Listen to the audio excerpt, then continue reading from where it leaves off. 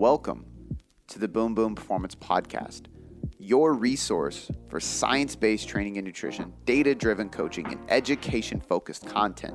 Before we get into this podcast, I just want to say thank you for taking the time to listen and learn with me so that you can apply what you are about to learn, take my strategies, use these tools, and finally have some serious methods to see sustainable success with your physique, your mind, and your life. This podcast was built on the foundation of applied education, and I'm excited for you to be here so you can have that experience with me. Now, without any further ado, let's get on to the show. All right. Do you need that button? This thing right here? Yeah. Thanks. No, just let you know. Blakely was having a good old time with it yesterday. Oh, really? Good. Yeah. Well, I mean, if the thing's not on, that's what it's there for. I'll just swallow it or throw it in the garbage or something.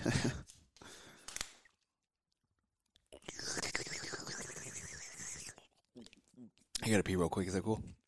Serious? Nope. All right. All right, another Q&A, guys.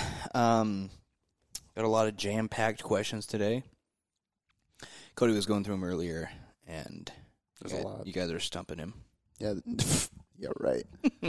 There's some good ones, though. Yeah. I haven't posted in the group asking for questions. I'm going to do it more regularly, and people just went off on the post asking really good questions. So for the people in the private group, I'll make sure to do that more. And for people who are not in the private group, if you like the podcast, jump in the private group. Oh, it's yeah. completely free. You just have to know a couple things about me, so I know you're not like a robot.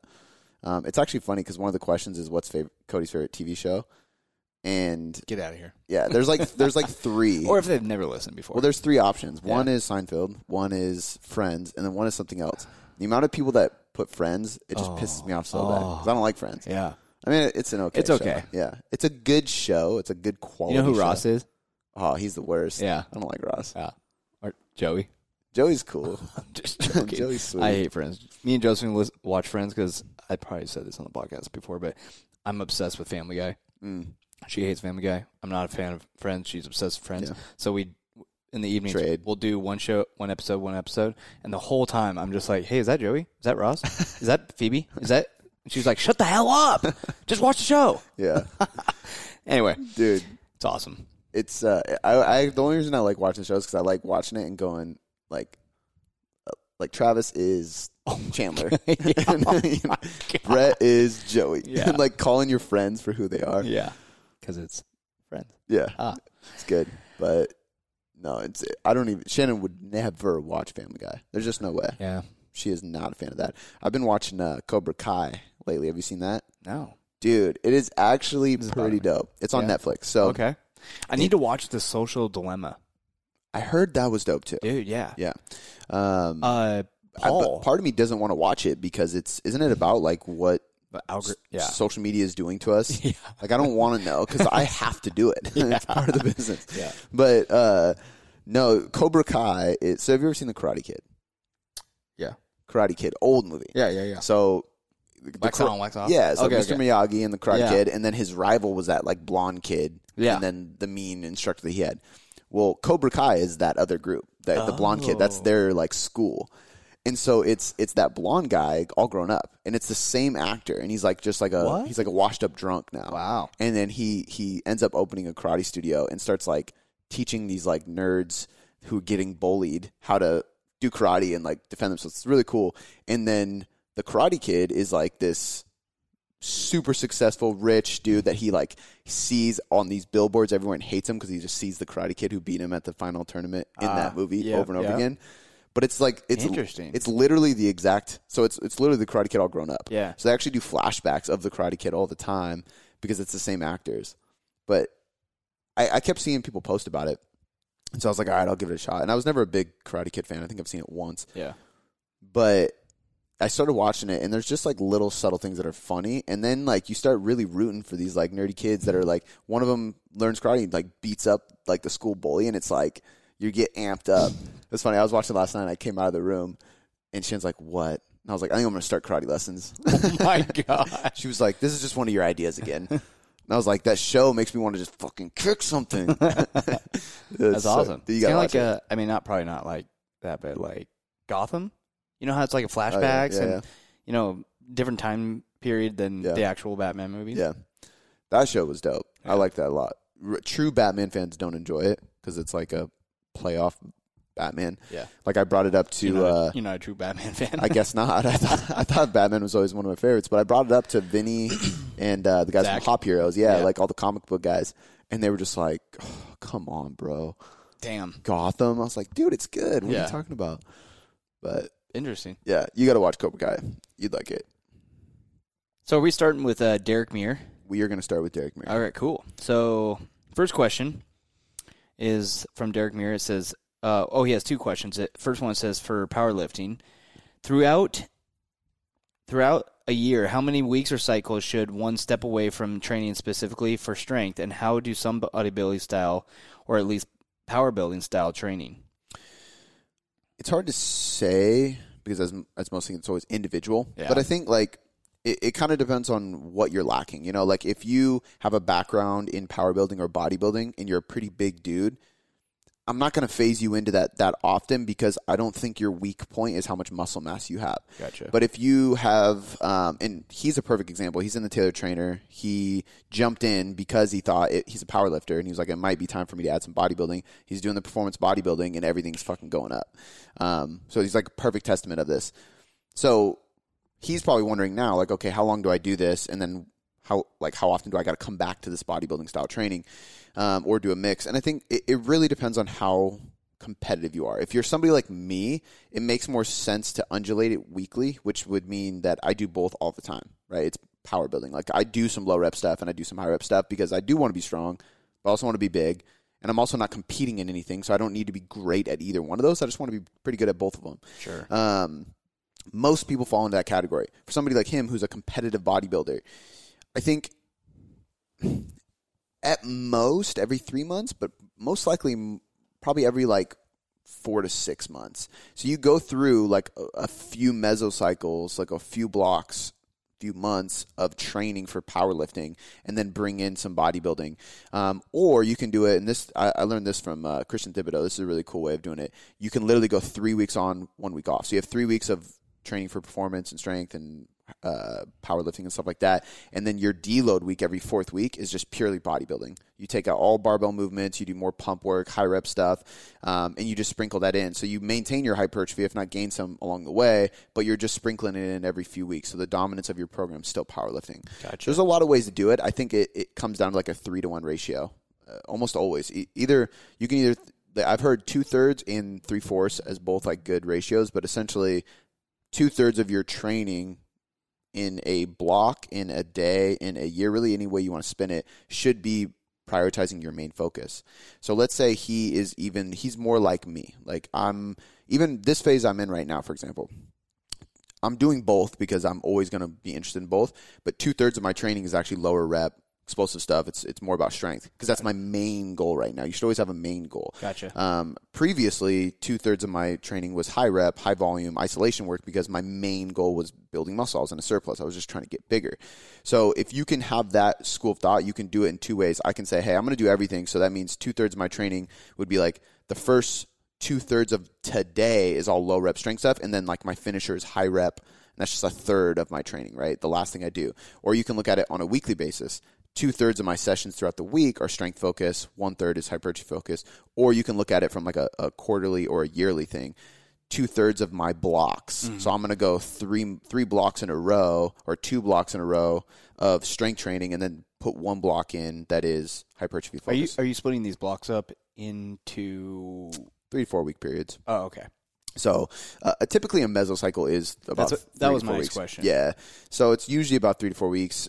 It kind of just depends on the person. You can even make it 6 because there's different personality types, and sometimes people take a longer time to acclimate mentally to what they're doing, and it actually gives them anxiety if you switch it too much. So if I gave you a new program every 3 weeks and you're that type of person, you're actually going to perform worse because you're less motivated because you're less familiar. Whereas somebody like me, I change my blocks every 3 weeks because by the time I hit my 3rd week, I'm ready for new exercises, and I'm excited to start new things, and that's just part of my personality. I think I've never been diagnosed, but I think it's partly just I have ADD. Like I even had, when Sam was out here training, he was like, dude, you take the shortest rest periods ever. And I was like, I know it's not scientifically best, but I just want to go. Yeah. Like, I just want to keep moving and doing stuff. And me and CJ like just go back and forth because I just like moving. Yeah. So for me, I like change. I like novelty. But for some people, it's longer. But I think in general, like 2/3 of your training should be focused on your main thing. So every probably few months for him, if you're looking at a year, because I think he said yearly, right? He asked for a year. I think he said throughout the year. How many weeks or cycles? Yep. Yeah, so I would probably go like either 2 blocks or 3 blocks. So that could be like 8 weeks or 12 weeks of mainly strength training, and then you sprinkle in 1 block, which would be 4 weeks. So maybe it's like 3 months powerlifting, 1 month bodybuilding, essentially. I think for your specific case right now, I think you should spend the next 3 to 4 months just doing bodybuilding and hypertrophy like you're doing a performance bodybuilding program. So he has those 2 days. He has 2 max effort days at the beginning of the week, which are going to allow him to work on powerlifting still. So he's going to maintain his strength fine. But because he's been just powerlifting for so long and not doing any bodybuilding for probably well over a year, if not multiple years, it's probably going to be best to stay in bodybuilding for a little bit longer than the average person. And then once his gains start slowing down, I think that's when you switch to the 2/3 model of like 2/3 of your training is powerlifting versus bodybuilding. Gotcha. So he's got a second question. It says, how much do macros matter outside of protein and calories? Could one track just these two and be successful, or do fats and carbs really need to be tracked? And if so, why? I think it's kind of like a hierarchy of importance. If you look at research, technically 100% you can just track calories and protein. The problem I have with it is a lot of times when we look at that research, it does 2 things. One, it's good because it tells us calories are what matter most. You have to have those in track. But it's also usually done on like obese individuals who need to lose a lot of weight. If I was just tracking calories and protein, it wouldn't work as well as tracking all macros because I'm not a beginner. I'm not obese. I have more muscle mass than the average person. So I need more carbs, right? And I don't need as much fat because I'm not sedentary. I'm going. So I'm going to use carbs as my fuel more. So I think it's kind of like the scale of advancement. At the beginner level, calories and protein are totally fine. And as you get more advanced, it's more likely you're going to need to do carbs, fats, protein, and all calories. And then obviously the more specific your goal is, the more you have to do it. And when somebody's a beginner, it's hard for them to do it anyway. So it almost just makes sense from an adherence standpoint. If you're brand new to this, I don't want to load you up with so much information and so many things to do that you're overwhelmed and can't adhere at all. And you're just lacking consistency. I would rather give you just a couple things, which would be just hit your calories and protein and you'll be fine. But once you plateau, you're probably going to implement carbs and fats. For somebody like him, 100% all macros because he's an advanced lifter looking for maximum strength and muscle.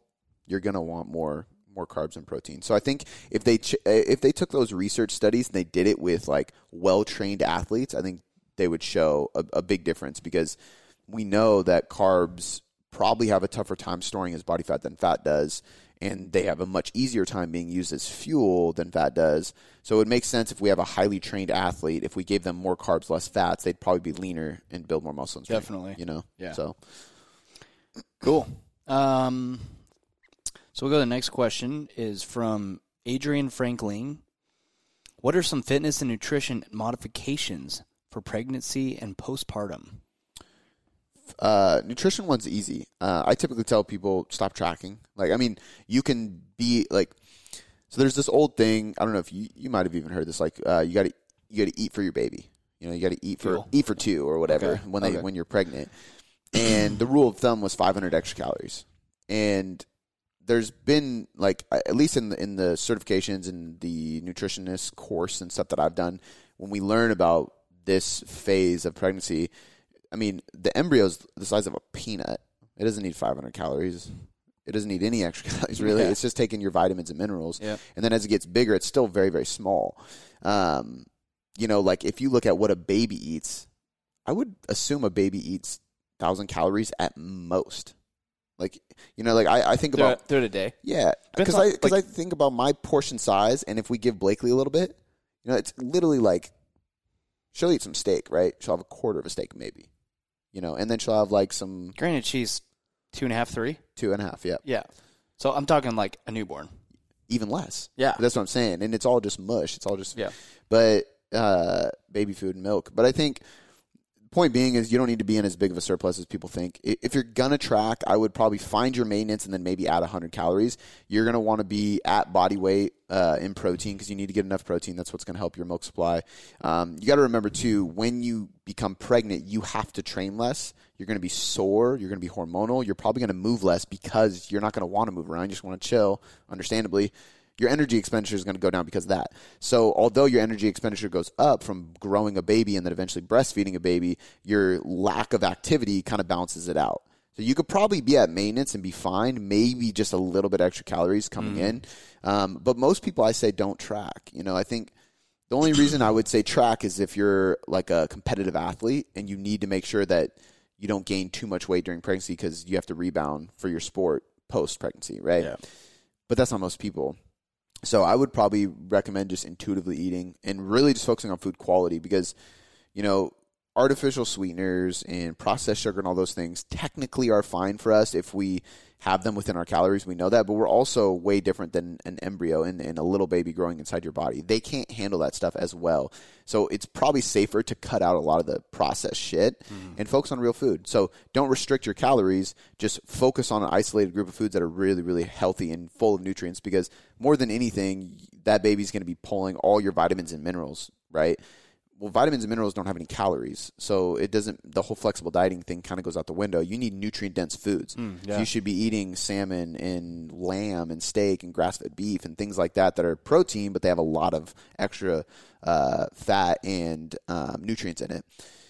Fruits, vegetables, sweet potatoes, oats, like anything that you can think of that's just has a ton of nutrients in it. And then you're going to want to prioritize omega-3s, omega-3 fatty acids from fish oil or salmon or some natal multivitamins like that you take during pregnancy have omega-3s in it too, but that's going to help the neurological development of the baby. So brain function, spinal cord, nerves, all that kind of stuff is going to be really, really helpful amongst yourself be staying healthy while you have the baby, obviously, too. And that actually is going to get delivered through the breast milk. So definitely take plenty of omega-3s. There's a lot of good research on that for pregnancy women. I think you can go to examine.com and check that out, too. I think they have a good article on that specific thing. But for the most part, you're just focusing on nutrient-dense foods. You're around maintenance, maybe slight surplus. And for training, you're going to want to drop intensity more than volume because you don't like the Q angle of a female's hip is basically like how wide the structures of hip, and it expands when you're getting pregnant because it's got to get ready to push out a baby. Therefore, you're having some bones kind of shifting around. It's just not smart to do heavy deadlifts and shit. So for those people, I always say tone down intensity and keep volume the same. You can still do as much work, but you're just going to leave more reps in the tank. You're not going to go as heavy. And then as the pregnancy comes along, you got to start avoiding overhead movements, any extension of the rib cage, so like ab wheels and stuff like that, because you don't want to stretch your abdominal wall. The baby's getting bigger. Well, and as that happens, your abdominal wall is already stretching. So if you do too much overhead work or you're doing chin-ups and you're stretching a bunch, you can actually rip your abdominal wall. And then you have like this weird scar and stuff afterwards. Yeah. So not smart, and it's painful, I'm sure.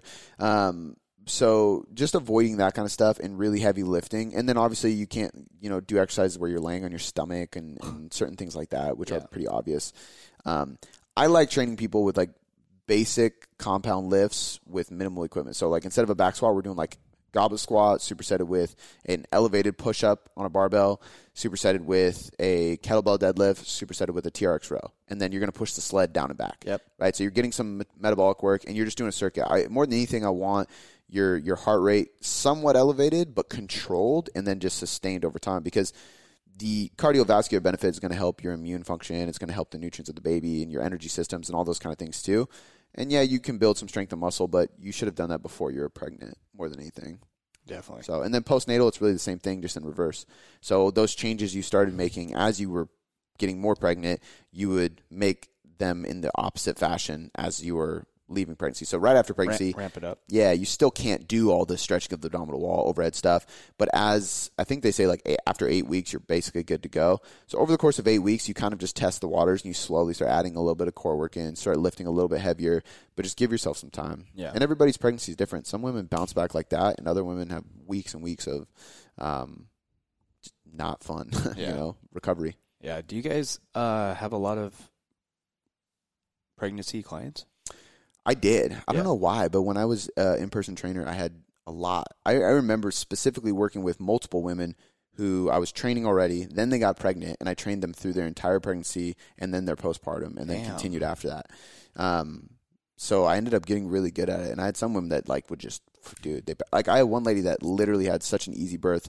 And she was like, thank you so much, because it came out faster, came out easier. The baby was healthier. I wasn't in labor for as long. It wasn't as painful. And it's because we strengthened her pelvic floor. We worked on a lot of breathing stuff. She was strong in general. It just made the whole process better. That's why I always tell people, like, if you ever think you're going to get pregnant, start lifting weights now. Yeah. Honestly, because when you do get pregnant, it's going to be so much easier if you're fit, and the baby's going to be healthier. Yeah. So, like, why not? Dope. That's great. All right, so the next question, again, is 2 questions. Same person. It says, they're from Tiffany Warlowski. First question is, I would like a podcast. I would like a podcast on your thoughts regarding what is the most efficient way to progress your training. The RP team seems to favor adding sets each week, and the others, like Eric Helms, favor adding reps or weight instead, and to stay within your RIR of 1 to 2 reps from failure. In the latter, what tips can you provide to know you're close enough to failure or working hard enough to grow muscle? I think I'm going to reach out to one of the people that was on the paper who kind of like, what's the word I'm looking for? They were ping-ponging back and forth. Essentially, like, RP came out with like an article or a study or something that was basically saying, Bouncing ideas? Yeah, well, they said that the most productive way to build muscle and progress your training is to add sets as the weeks go on. So you might start with, like, maybe your leg day is barbell squats, leg press, leg extension, RDLs, and then like leg curl. You have these 5 exercises. You're only do two sets of everything, which is not that much. But the next week you do 3, then you do 4, then you do 5, then you do 6 sets of everything, which is a ton of volume, and then you cycle back to 2 as a deload week, and then repeat that process. And what is that called? Set progression, I guess you could call it. Renaissance periodization is pretty big on it, Mike Isertel. In theory, it makes sense, and it's hard. I always look at things from both the theoretical perspectives of the people, because the argument was from Brian Miner, Eric Helms, and I think one more person was on that paper that they wrote an article arguing it and saying that that's not the most productive way. And it's actually been like, there's been multiple podcasts of like roundtables of them going back and forth and debating. So it's been interesting. It's been like a current thing. But I think I'm going to get one of them on the podcast because I think they could explain it better. Have you had all of them on the podcast? I have. Oh, so, I mean, I could do a roundtable, I guess. Oh, that'd be sick. That would be cool. Maybe I'll ask him that. But point being, 2 things. One, I always got to look at 2 sides of it, right? Theoretical and then anecdotal. So theoretical would be, what's Mike and RP's argument for this? Does it make sense? Is it valid? And then is it practical? And then what's Eric and Brian and whoever else's perspective? And is that practical? Does it theoretically make sense? And then I have to look at what does my experience tell me, right? Like, what does my personal experience as a natural lifter that's been doing this for a long time tell me? First and foremost, my experience tells me that set progression is not ideal. I do not want to progress up to 6 sets per exercise. It's just brutal. Yeah. Part of the reason why it works for them is because they're extremely dedicated bodybuilders. So the other guy I know who does it is, I believe Steve Hall does this. He's one of the most dedicated natural bodybuilders, and he looks amazing. So he's really good at his sport.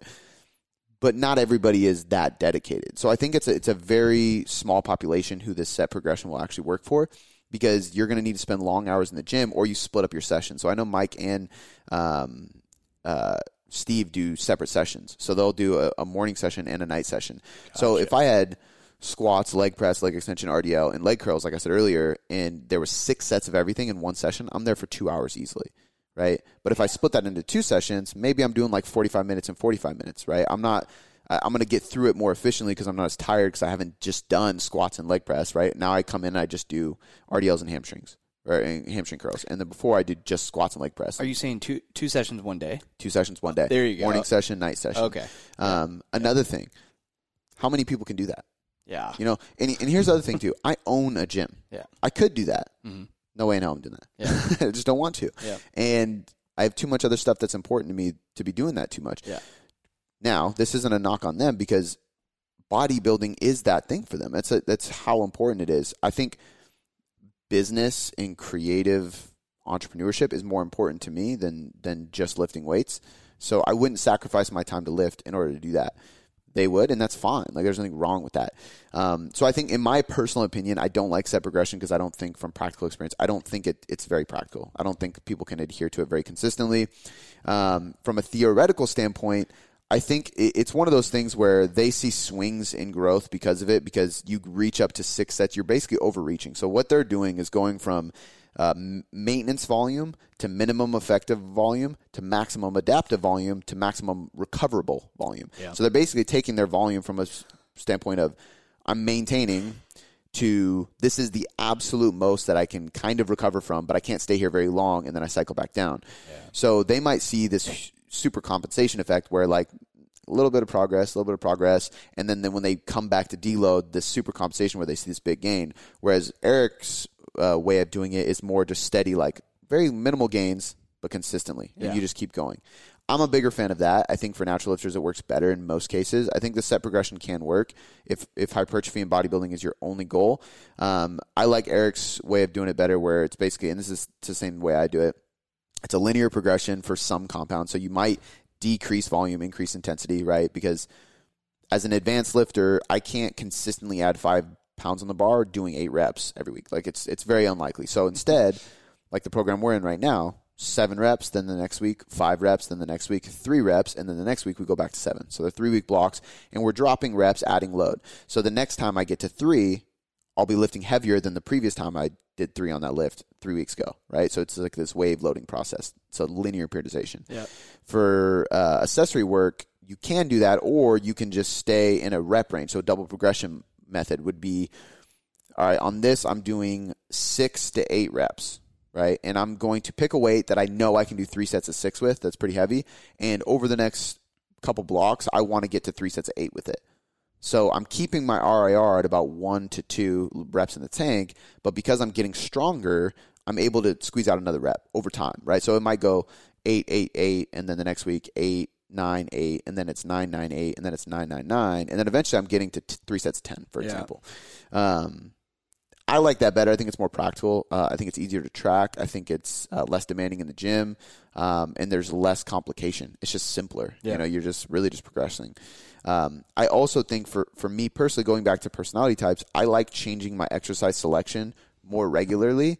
And with a set progression, you can't do that, because if I'm going to do a set progression, I have to sit on this leg press for the next however many weeks to make sure I do it. And even more optimal, I got to do another block on the same exercises to see if I improved on those next 6 weeks of set progression.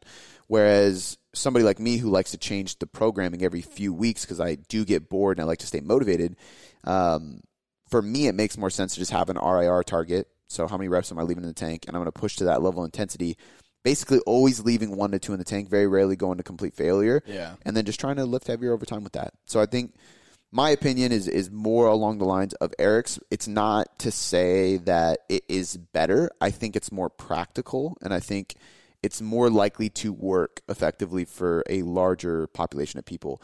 I think the set progression is much more advanced, and I think it's much more geared towards dedicated bodybuilders. Most definitely. Which is fine. You know, like, I think if that is you and you want to maximize hypertrophy, you should give it a try. Like, I mean, the thing is this, like, the one thing I will say is, like, Steve's jacked, Mike's jacked, Jared Feather's jacked. All the guys that do this, they're fucking huge. And even, like, Jared and Mike are on steroids, and they're open about it.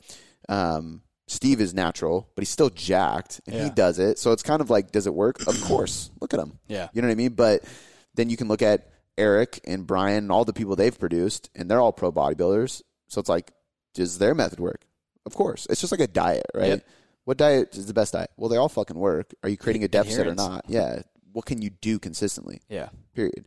And I know for me, the last thing I'll say is, like, after a week of doing like high sets, like, so if you, let's say you do work up 6, that'd be so sore and just beat and tired. Like, I don't know, I couldn't do it. Recovery time. Yeah. I just think about, like, for me personally, and this relates to a lot of people, the amount of good stress, but the amount of stress I have running a business and being a dad. It's like, I can't recover from that kind of training too. Like, I'm already 100%. Having a tough time recovering from 4 days a week lifting, you know? So it's like, Just not practical. Hey, guys, Guaranteed. I hope you're enjoying this podcast, but I wanted to pop in real quick and shout out my sponsor, Legion Athletics. Legion Athletics is the #1 brand of all-natural sports supplements in the world.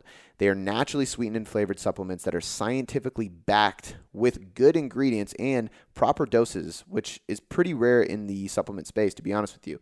And you get 100% money-back guarantee and free shipping. So if you hate the product, which probably won't happen, you can get all your money back.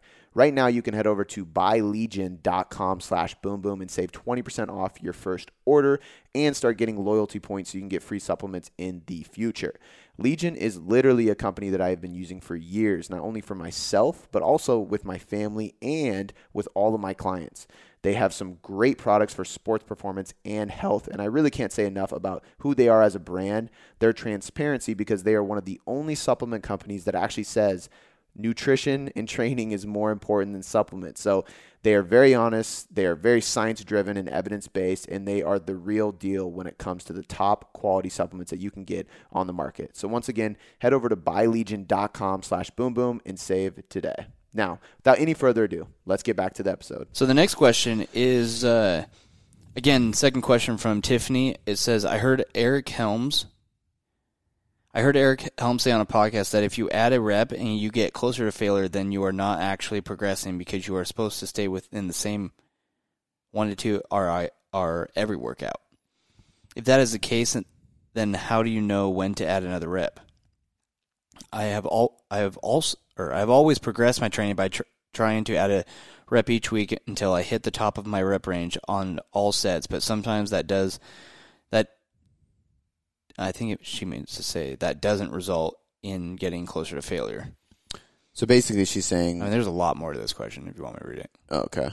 Go ahead. I don't want to be hurting my muscle growth by increasing too fast and not giving my muscles time to adapt and grow. So how will I know it's time to try for the next rep? Do I need to wait until all reps in the set feel the same or no longer challenging? I honestly never disagree with Eric, but I would disagree with that. But I think she might have misinterpreted what he was saying. Because it's almost impossible to progress if you don't approach closer to failure at some point in time. Mm-hmm. And sometimes you don't have a choice. You know, I think that the other side of this, too, we have to remember is that a lot of people completely underestimate their RIR. So they're like, well, I'm staying at 2 RIR. And it's like, no, you're really like 4 RIR. Like, you need to get closer to failure. And you don't know what 1 rep shy of failure actually is. Someone's helping you hold that bar. 100%. And what you should do if you think that might be you, one, you should do pick 50 to 65% of your max weight, or maybe even 80%. It doesn't really matter how much you do, but do as many reps as you possibly can until you literally can't do it. So I want you having a spotter to the point where the bar is laying on your chest, you can't get it up, and then somebody helps you up, or a trap bar where you literally trap bar deadlift, or a regular deadlift where you can't finish last rep, or a squat set up pins so you can just drop onto the pins. But you need to feel what it feels like to literally not be able to complete another rep. Once you have that feeling, you'll be able to gauge your RIR better. That's a 0 because you failed. Oh, okay. But now you can gauge, okay, now I really know what a 1 is because I had 1 rep left in the tank, did it, and then I failed, right? They've done studies on this too where they tell people put the most weight you can lift on the bar for 10 reps, and people put on their weight, and the lowest rep count in a big group study was 12, and it was supposed to be for 10. The highest was 26, and the average was 16 or 18, which means that most people completely underestimate how many reps they can do or how much weight they can lift.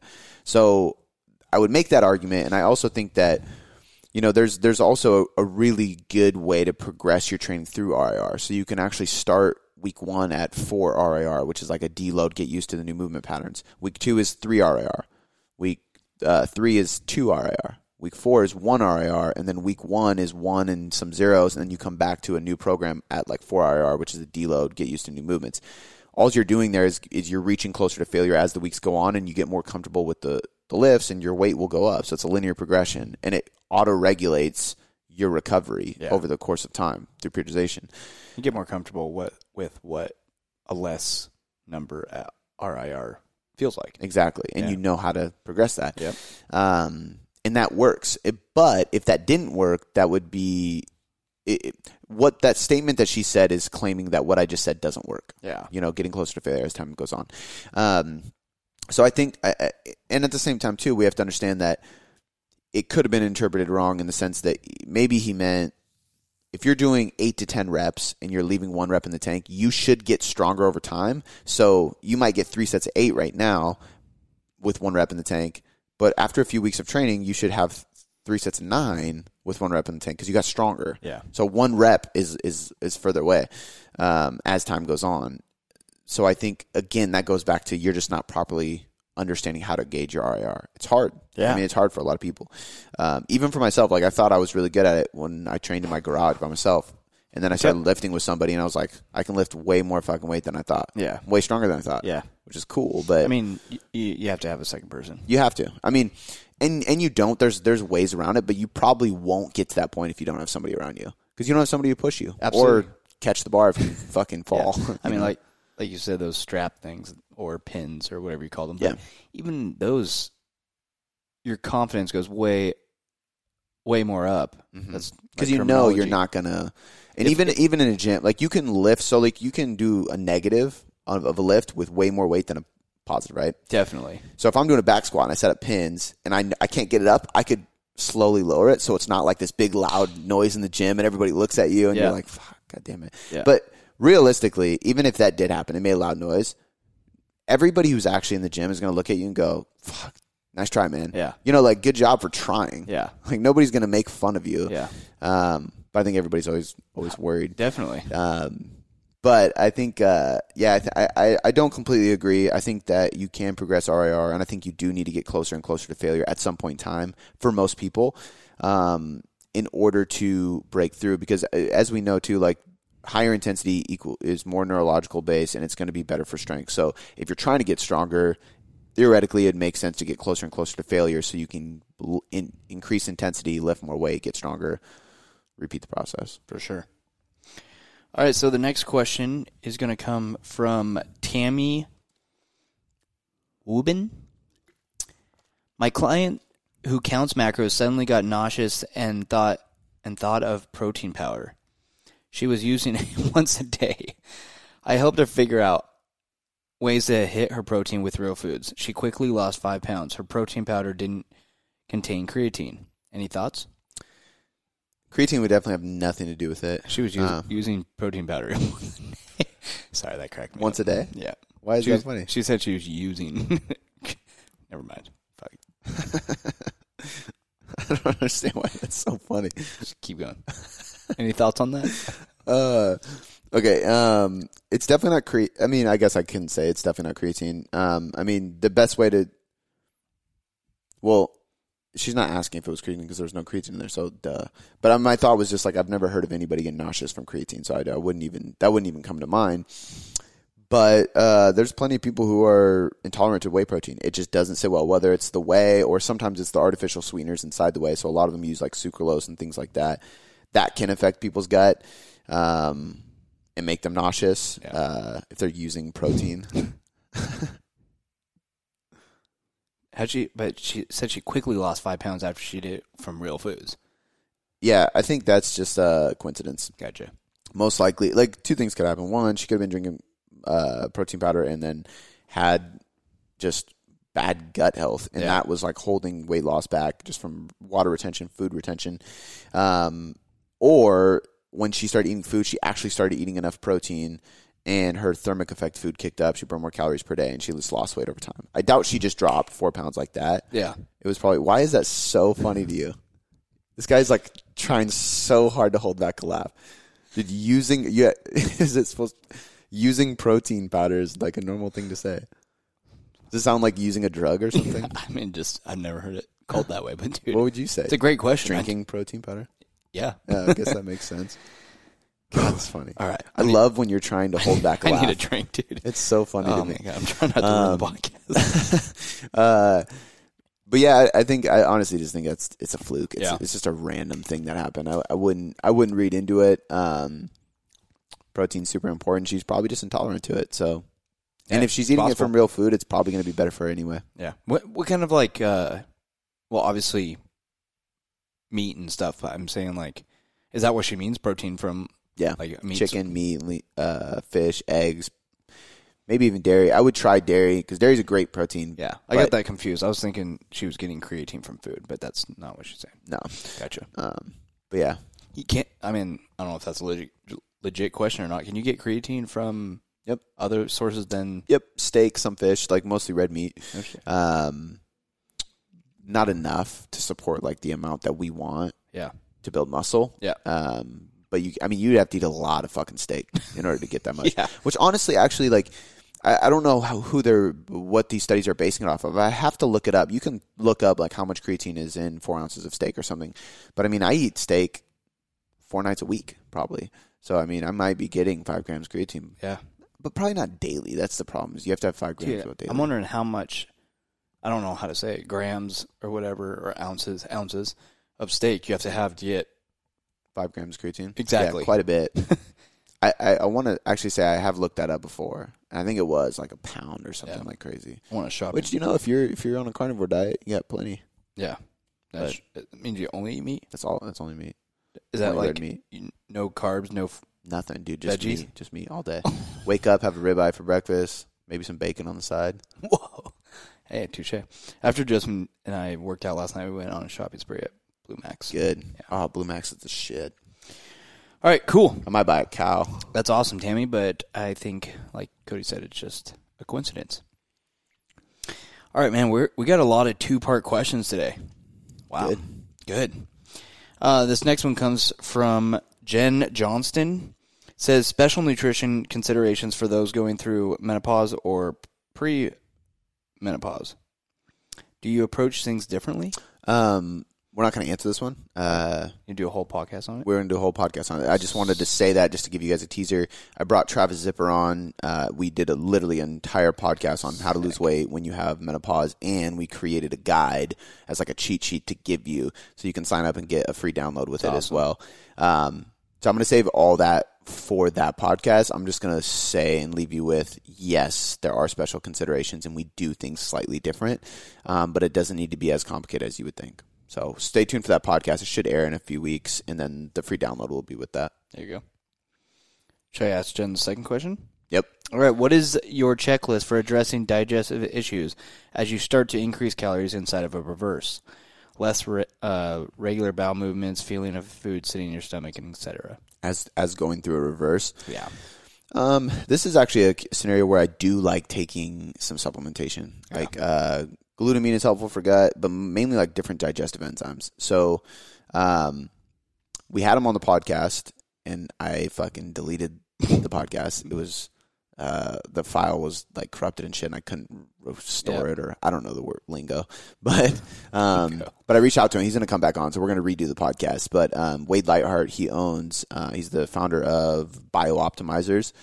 I've been taking their stuff for quite a while, and I've known about them for a long time. But they make a bunch of different digestive enzymes, probiotics, all kinds of different stuff. Yep. And it's really helpful. And I think like as you're increasing calories, it makes sense to add in some type of enzymes to help you break down those foods. And it can be as simple as, if you go with BioOptimizers, I'll put a link in the show notes. I'll put a link in the show notes if I remember the code, because he gave us a discount link. Cool. So, and I don't get anything out of it, but you guys save. But they have ones like specifically for carbs and proteins, ones for fat, so on and so forth. But you can just have general enzymes too, and I think that does help. It helps with bloating, helps with all that. I would also look at food groups. So sometimes what happens is people go on a diet, and even if they're flexible dieting, they may not be restricting certain foods on purpose, but when I drop my calories, I naturally stop eating blank because I don't have as many calories to play with. So for example, when I'm in a full bulk, I love bagels. When I go to cut, I never eat bagels because a bagel is like fucking 60 grams of carbs at least. Yeah. And it's just a lot of, I'm not going to waste that many carbs. I can have way more rice. So I'm going to have rice when I'm cutting. But that's a good example. Like maybe when you dieted, you cut out foods that were higher calorie. And then when you started reversing, you started bringing different foods back in, and you just have to audit that. Like maybe you're not responding well to certain foods that you're bringing back into your diet because you have more calories to play with. For sure. And then I would potentially look at like a low FODMAP diet if it doesn't go away, if you're really struggling with bloating and gas or digestive issues or anything. Low FODMAP diet is going to be it's an easy diet to adhere to. It's not super restrictive. It's not a full elimination diet, but it cuts out a lot of foods that do have problems in the gut for most people. And some of them are like green vegetables that are super healthy, but for some people, they just don't agree well. I've had a lot of people go on a low FODMAP and respond super well to it. So my 3 things would be digestive enzymes, low FODMAP potentially, and then just making sure you audit what foods you brought back in when you started the reverse. And make sure it's not mental, because sometimes like I've had women that are like, I'm bloated, I'm like gaining, like I feel so big on this reverse, I'm eating too much food, and we weigh in and they're like a pound up and their pictures look better. And I'm like, it's 100% in your head. You saw the number on the scale and you immediately associate that with heavy or fat or too much. It's just a number, and it's not the case. So make sure it's not mental, because it happens more often than not. Gotcha. You know? Damn. That's crazy that it can, quote unquote, mind fuck people. Dude, it is 100% a mind fuck. Yeah. I would even say, even for me, I will even get tripped up on it. Like, look in the mirror, I'm like, damn, I probably lost a little on this scale, because I'm like, I'm feeling myself, I'm looking good. And then you step on the scale and then you didn't lose anything. You look back in the mirror and like, it literally was like, oh, I guess I don't really look that lean. Yeah. Like, changes my mind immediately. After you went to the scale. Exactly, yeah. And guys do that when they're trying to gain weight too. They like feel puny because they're not gaining weight, you know? It's like, dude, that's crazy that how majority of the popularity is trying to lose weight, and then people are getting pissed off for not being able to gain weight. Not like health issues, because some people cannot gain weight. Mm-hmm. You know what I mean? Like that same. But like when you're in a bulk, people are getting mad that they can't gain weight. Yeah. Well, dude, like it's even for me, like I gained weight pretty consistently, and then there was a good like chunk of time where it was like so slow or just stagnant, and I get frustrated. Yeah. I'm like, I want to see that fucking scale go up. And then it's so weird how like because you're eager to get to that cut. Or you just want to get heavier? I think it's just because I'm in the pursuit of a goal. Okay. Like, my goal right now is to be as big as possible without getting fat. And like, it's so not going I quick think that we had an idea of like 185 is probably where I'm going to end up, which seemed like a lot of weight to gain. But we started working up towards that. We got to 183. So I was pretty happy with that. But I remember there was a point between like 178 to 179 maybe. It just stopped. It was just so slow for weeks and weeks and weeks. And I would get super frustrated. But then the second I started to cut, your mind shifts and you're immediately, here we go. Can't wait to lose weight. Yeah. Like, is the scale going down? Is the scale going down? And it's like, what the fuck? Yeah. And I'm losing like a quarter of a pound a week, just like snail pace. Oh my God. But I'm not in a rush, you know, and I want to. I hope not. My main thing is I know if I diet too hard, I get brain fog and I'm just like lethargic and just not energetic. And I know that that hits the business hard when I can't do things. So I'm smart, cool. man. I'm cool going slow. We did just drop calories again. Fucker. That's fine.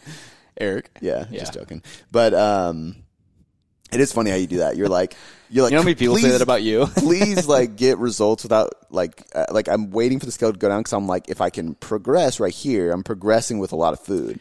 I don't want them to pull calories. Yeah, but I was just not going anywhere. Yeah, it's like very slow. So when you say you're losing quarter pound a week, easily like, let's go for a half pound a week. Yeah. Quarter pound's like very, very slow. Yeah. And this last week I didn't even lose a quarter pound. I think I gained 0.1 pounds. Like, it was just like my averages. There was like lows, but it's going too slow where I'm probably not really losing much at all. So we bumped it down. And usually it's one of those things where you kind of just teeter, and then once you hit that threshold, like, you start losing consistently. So I assume once we get to that place where when you say threshold, you mean deficit. Yep, like your threshold deficit, essentially. Yeah, I think we're there, because in the past, it's about this intake where I starting to lose weight. Gotcha. And we just dropped down. I mean, it's still eating a good amount of food: 205 protein, 250 carb, and 55 fat. So enough for me to stay satiated. Or grams. Yeah. But dropping down to 250 is probably enough to get me moving. For sure. Hopefully. Dope. All right, so second to last question. It comes from Laura Turan. It says, when focusing on recomp, are you looking at maintenance calories or more lean bulking?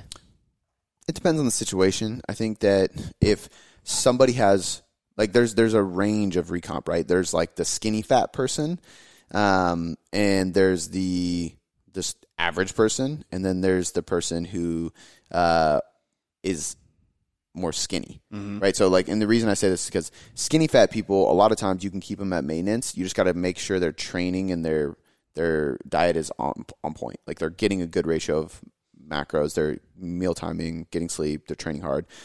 Or you can even go in a slight surplus if their training was shit. So if they come to you and they're like, I'm not really training much, I go to some classes, and you put them on a 4 or 5 day a week strength training program that's really intelligent, then you could probably go into a small surplus for a lean bulk. Otherwise, if their training's already good, you can keep them at maintenance and just redistribute things.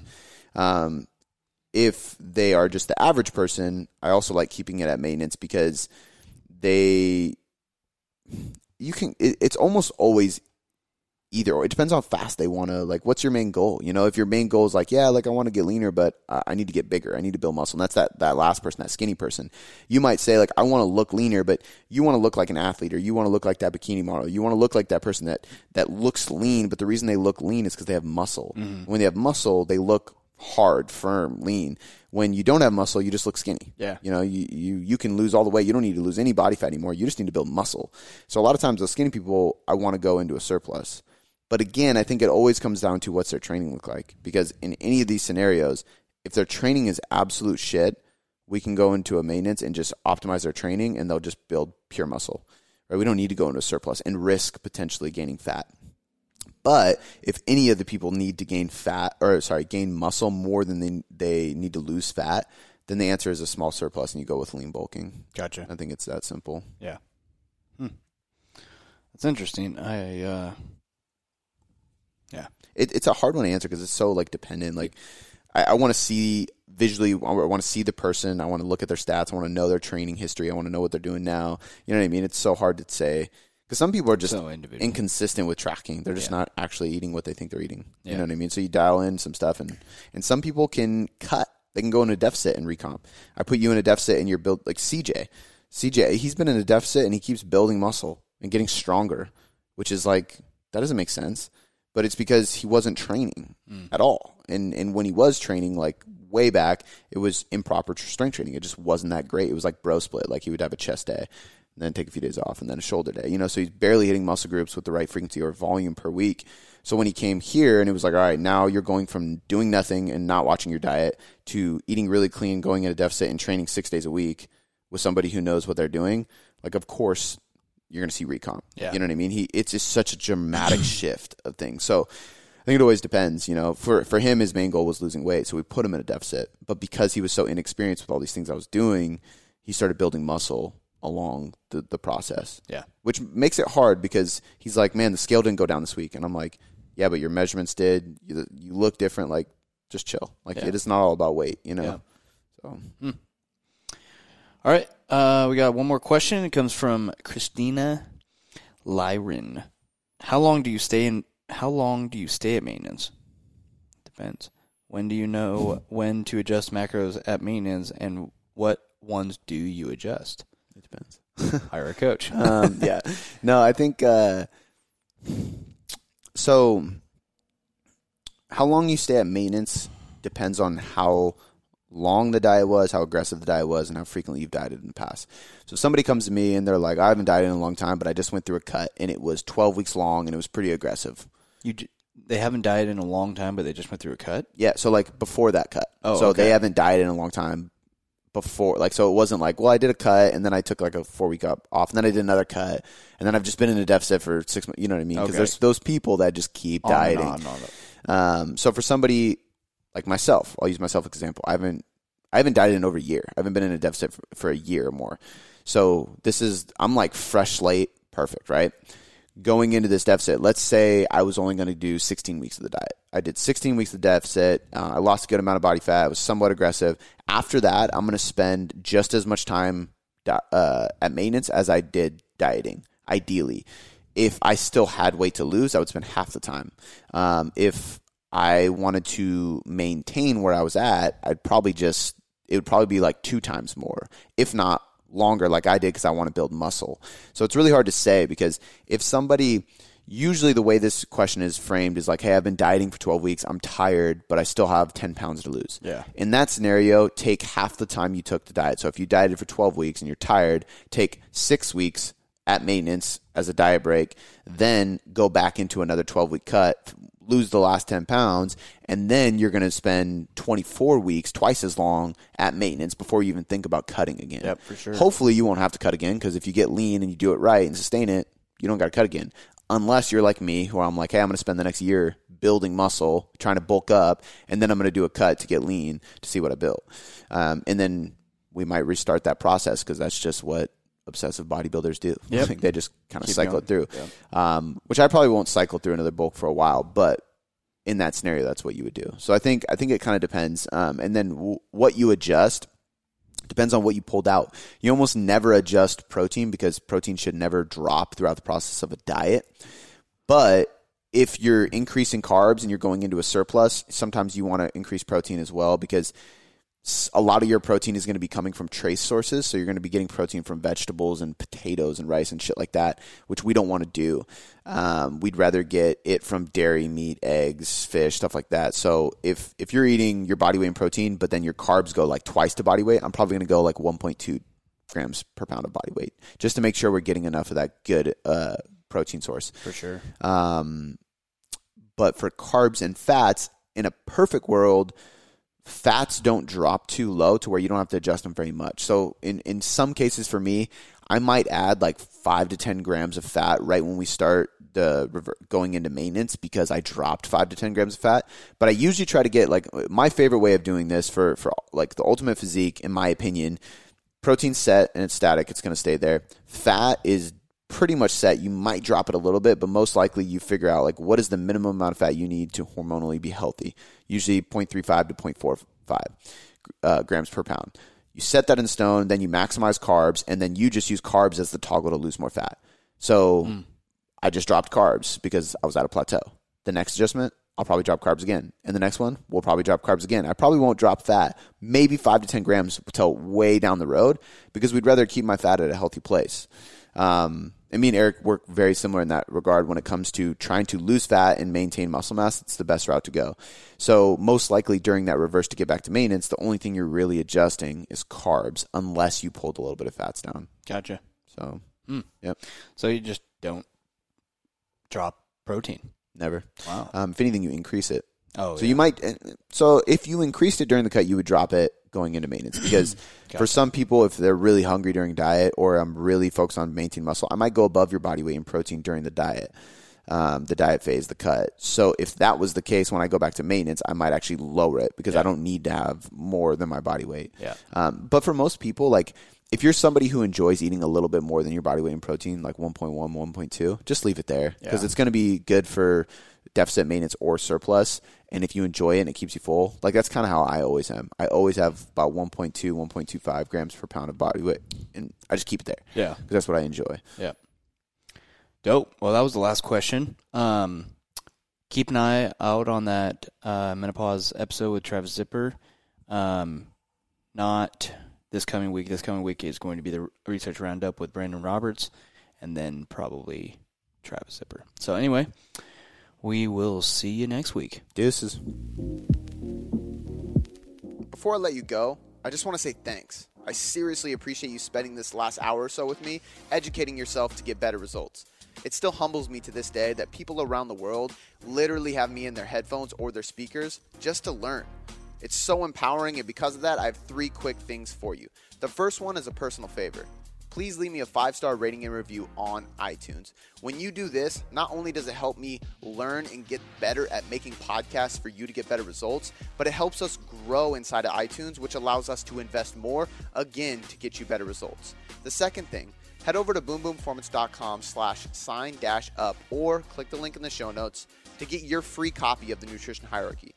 This is everything you need to know about nutrition to change your body composition or performance inside of a manual. I take the leading evidence inside of research and all the principles, methods, and tools based on some of the top professionals in the industry, and I put them all in a book so you can learn more about your nutrition and get better results. The third thing, this is a personal invitation to shoot me a DM on Instagram or email me at cody@boomboomperformance.com. I will help you troubleshoot anything you need. This is literally an invitation to jump in my inbox and ask me anything you want and let me help you. All right, guys, that's all I got for you this time. I appreciate you being here, and I'll see you next time.